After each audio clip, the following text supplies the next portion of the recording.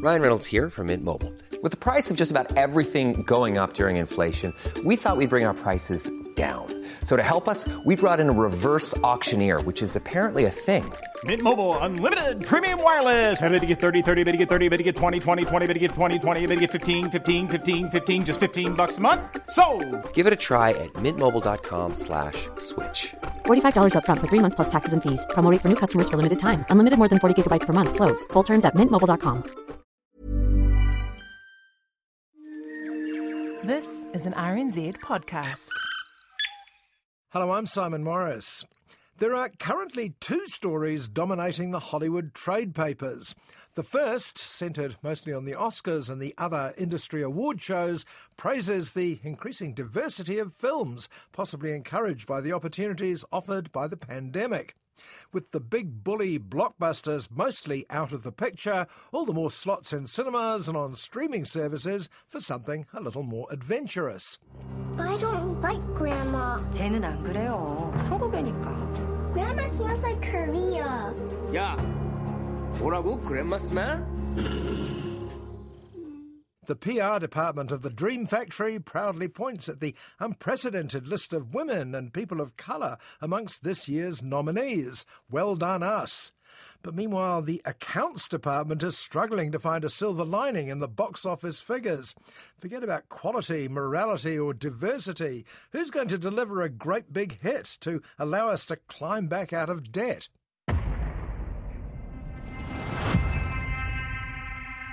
This is our only chance.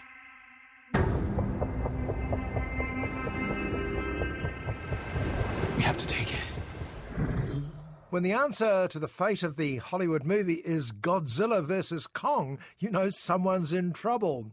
Last year there were 1 or 2 false dawns, the enormous but impenetrable Tenet, for instance, the disappointing second Wonder Woman, neither of which were enough to lure audiences into cinemas again. It's all art. That's just a trash can. It's just a trash can. Yeah. But for some reason, a big furry ape wrestling a giant rubber dinosaur for hours has succeeded where others failed. And when I say succeeded, I just mean had half a chance of getting its money back. OK, the numbers are only average, but average is still better than non-existent. We need Kong. The world needs him to stop what's coming. And this child, she's the only one he'll communicate with. But despite the glimmerings of hope offered by Godzilla, not a phrase I thought I'd ever find myself using, timidity continues to reign among the major studios. 1 or 2 big films, well, big-ish, are about to be launched in cinemas this month, but nothing from Marvel Comics, no sign of the long-delayed James Bond, Hercule Poirot, or the next Jurassic World. We're causing our own extinction.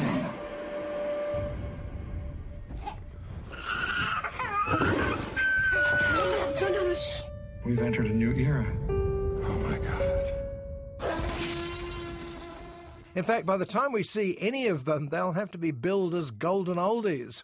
This week, the only film of any note reaching the cinemas was the rather desperate Tom and Jerry the movie, which attempts to extend the cartoon shorts of the movie's past into a full-length feature. After a lifetime of being the world's most famous enemies, You can count on me like 1, 2, 3.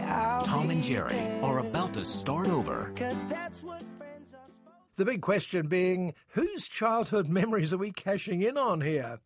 Away from the theatres, there are still a few films to be found on Netflix that have been considered worthy of Oscars.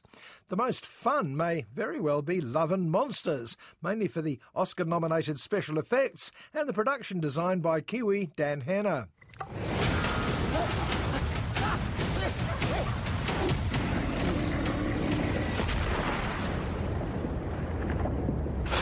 Oh, that was awesome. Oh, I feel like Tom Cruise. If you want to see our hero attacked by giant mutant toads, crabs, centipedes and bugs, your search is over. But first, a rather more serious film based on a Man Booker Prize winner, no less, The White Tiger. When you come to India, you'll meet hundreds of millions of servants like me. Driver, sorry, what's your name? Sir, Balram, sir. Balram, I got it. No worries. Dude, seriously, I got it. The movies have a love-hate relationship with modern award-winning books. What you gain from the obvious name recognition advantage, you can easily lose because literary merit doesn't always translate to the screen. However, when Indian novelist Arvind Adiga's The White Tiger won the Man Booker in 2008, it was snapped up by producer, writer-director Ramin Bahrani. I want to break free. They had plans. I had plans too. I want to break free from your lies. You're so self-satisfied. I don't need. Bahrani's reputation as a man to watch preceded him. American Iranian, he's done well at several film festivals, and there was big interest in his adaptation of a famous novel. One thing he saw in the project, aside from its timely picture of globalism in India, was that structurally it's one of the most reliable plots there is. In many ways, it's a gangster rags-to-riches fable. Here in India, there are only two kinds of people. Those with big bellies and those with small bellies. Our hero Balram is born in an Indian village near the Chinese border. As he says, if he's born to be a servant of someone, he'd better pick his master carefully.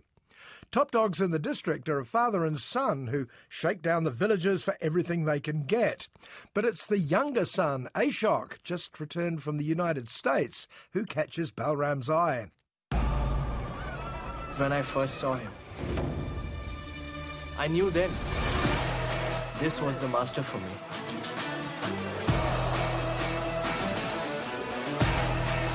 I want to be a driver for your son. Hey, how much rope? Hey, don't do that. Balram decides that he'll get a job as Ashok's driver.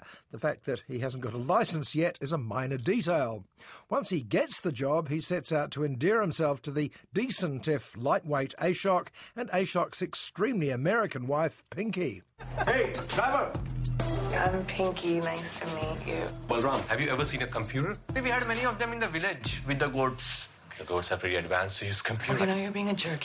I didn't like the way he had spoken about me. Pinky is played by the one big name attached to the White Tiger, Bollywood star Priyanka Chopra, who also executive produced the film.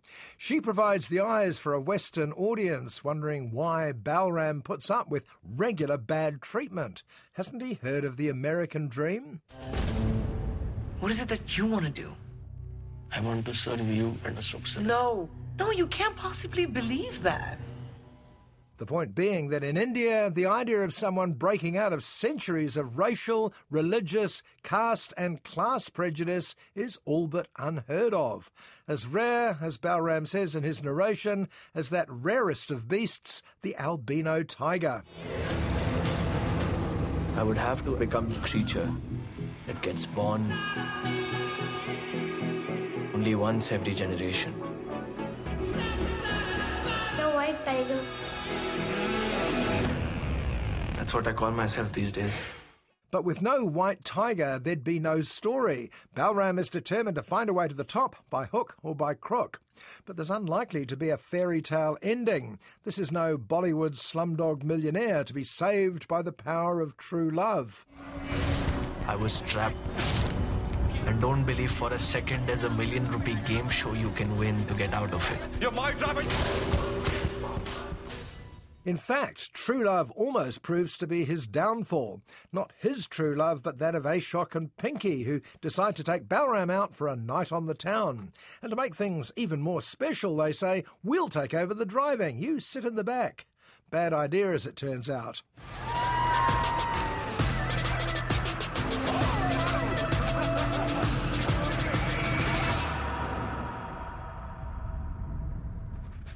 Something goes wrong, and suddenly the liberal Western couple are forced to deal with things the traditional Indian way. And that means a combination of bribery, corruption, and finding the most convenient scapegoat. Guess who? I, Balram Halwai, I drove the car. I was alone in the car. They made me sign that confession. This is not only the anti-Slumdog Millionaire, it's also a tough, brutal assessment of what's happening in Asia now. The money comes from China, the labour is mostly outsourced to India. This is the future, and a smart white tiger like Balram just needs to see what's going on. It's a century of the brown man and the yellow man, and God save everybody else.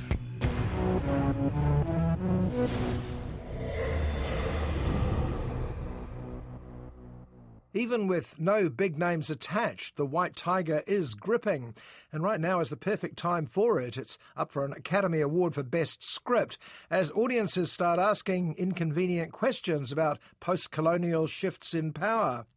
The final frame is a wide shot of men from the Indian servant class looking inscrutably straight down the camera. This is the year of films with no easy answers.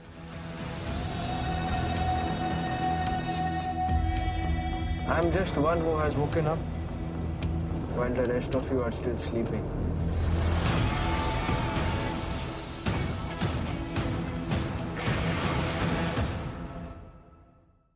I'm not quite sure how Tom and Jerry passed me by. I knew who they were, of course, a cat and a mouse chasing each other in MGM shorts back in the 40s and 50s. But they never seemed to cross my path, not in the way that their rivals Bugs Bunny or Donald Duck did. Tom and Jerry are about to start over. 'Cause that's what friends are supposed to do, oh yeah. In the big city. Tom and Jerry were the creations of animators William Hanna and Joseph Barbera, whose later work I was rather more familiar with, particularly another cat and mouse show. Two mice, in fact. Pixie, a standard mouse, and Dixie, a mouse from the south. Get it? Their major enemy was a method-acting beatnik cat called Mr. Jinx. Am I a success? Or, a failure type? We shall see. Down the hatch.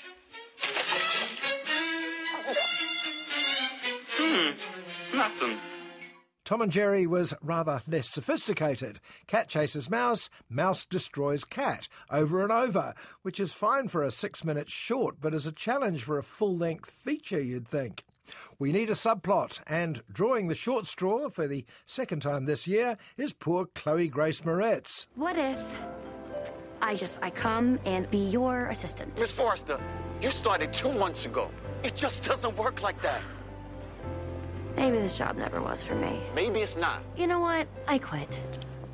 Chloe Grace was in the Dog's Breakfast that was Shadow in the Cloud. Here she plays unemployed New Yorker Kayla, who arrives at a swanky hotel looking for a job. She runs into a rather better qualified woman with the same idea. Her name, hilariously, is Linda Perrybottom. I'm here to interview for one of the temporary positions.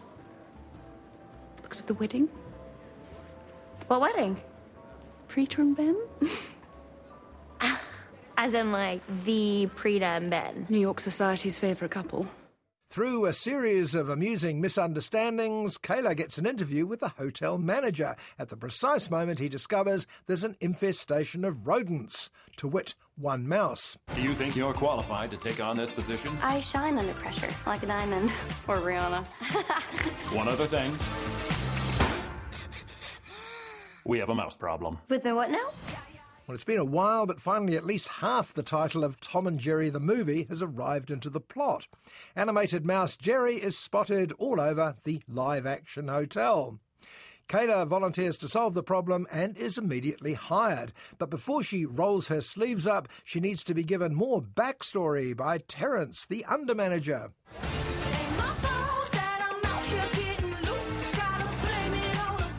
This hotel has been host to 4 presidents, 3 popes, 2 kings, and we're about to host the wedding of the century. Got that? The wedding of the century of 2 social media superstars. But first, Kayla has to tackle the mouse issue. And obviously the best way to deal with an animated mouse is with an animated cat. Come in, Tom the cat.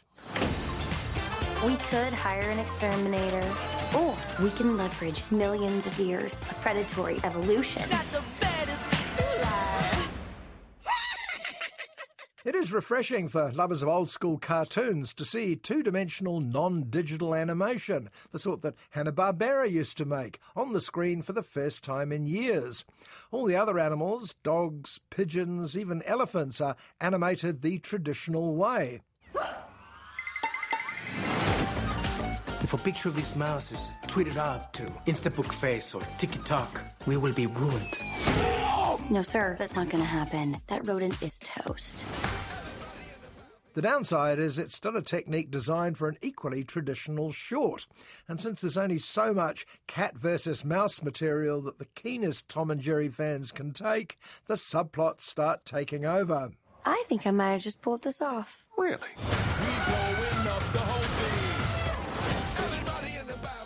The story becomes even more about Kayla's attempt to get permanent employment at the hotel, her potential relationship with the barman, not to mention romantic tips for those wacky, soon-to-be-wed millionaire influencers. Tom and Jerry are in danger of becoming guest stars in their own movie.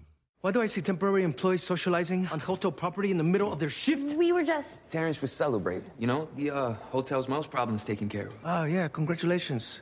Teamwork is dreamwork, right? Yeah, it's taken care of, right, Tom?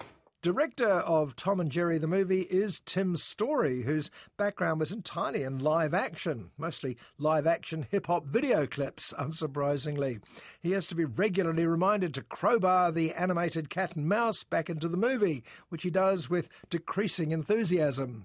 Can I kick it to all the people who can quest like a tribe does? Before this, did you really know what I was? Comprehend to the track force, why? Cause getting mentions on the tip of the vibe buzz. Now, clearly I'm not the target audience for Tom and Jerry, ruined permanently for me by the ultra-violent version Itchy and Scratchy and The Simpsons. But judging by the session I went to, I'm not quite sure who that target audience is. There weren't many of them there, is all I'm saying. I might have been more tempted by an updated Mr. Jinx, played by someone like Robert Downey Jr., but that's just me.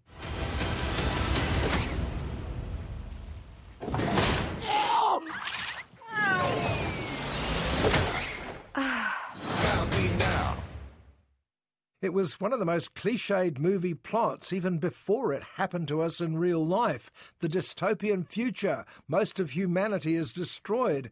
The remaining survivors have to then cope with zombies or aliens or monsters of some sort. And the trick is to come up with a twist. And I'm not sure if Netflix romantic comedy Love and Monsters hasn't done just that. Don't move. Let me see it. Don't move, Amy. Let me see it. Okay. Ready? Mm-hmm. I love it. That's super sweet, because it's terrible.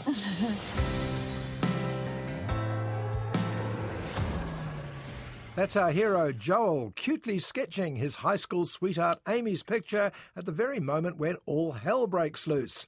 A disaster occurs, destroying 95% of the population, but rendering the world's creepy crawlies, lizards, frogs, insects and worms into monstrous killers. Oh my God. Where have you been, Joel? Amy, I love you. I'm gonna come find you. The day of the monster uprising was the day I lost everyone.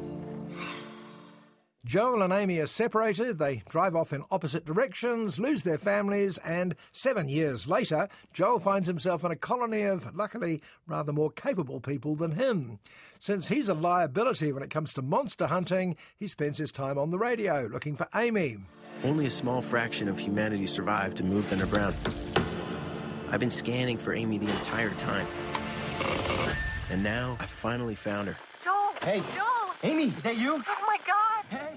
Joel decides to leave the safety of the colony despite being worse than useless in the survival department. For instance, he tends to freeze when he should be firing bullets or arrows at outsized toads, bugs or crabs. But since he's clearly determined, his friends shrug and give him the best advice they can. Don't try and be a hero, obviously. How far away is Amy's colony? 85 miles. It's an impossible journey. Everyone will try to kill you. Don't fight. Just run and hide. Okay. Off goes Joel while gigantic beasts circle around him. And we can't help noticing that while these creatures are undoubtedly hideous looking, they often seem pretty easy to take out, so long as you don't freeze. On the way, Joel meets a friendly red dog called Boy. You really got me going. You got me so I don't know what I'm doing. You all alone? Me too. You don't have to talk about it. You want to come with me? So I can't sleep at night.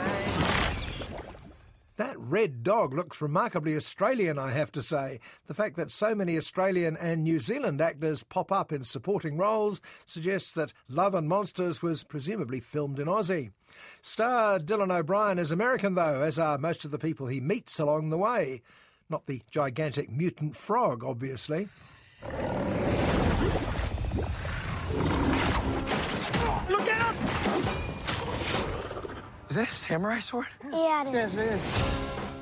That's Clyde, the always welcome Michael Rooker, playing another hard-boiled loner, while Minnow is played by the equally tough cookie, pint-sized Ariana Greenblatt. Ariana is hilarious, strongly reminding me of a young Chloe Grace Moretz in her Hit Girl days. I'm Clyde, this is Minnow. You're lucky we weren't monsters. You were yelling like a girl.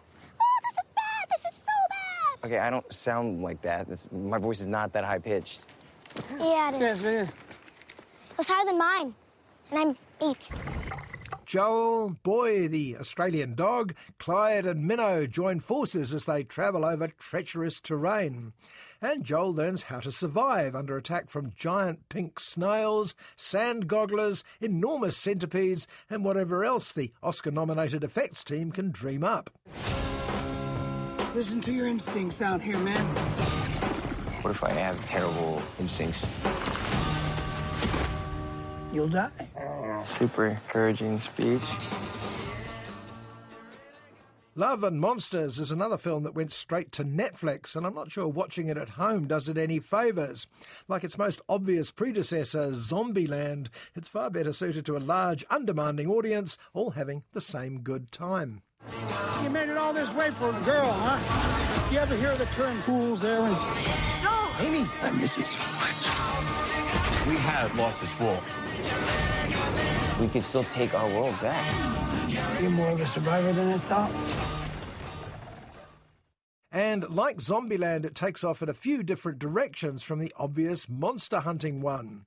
Love and Monsters may be big and messy, but it's also uncynical and eager to please.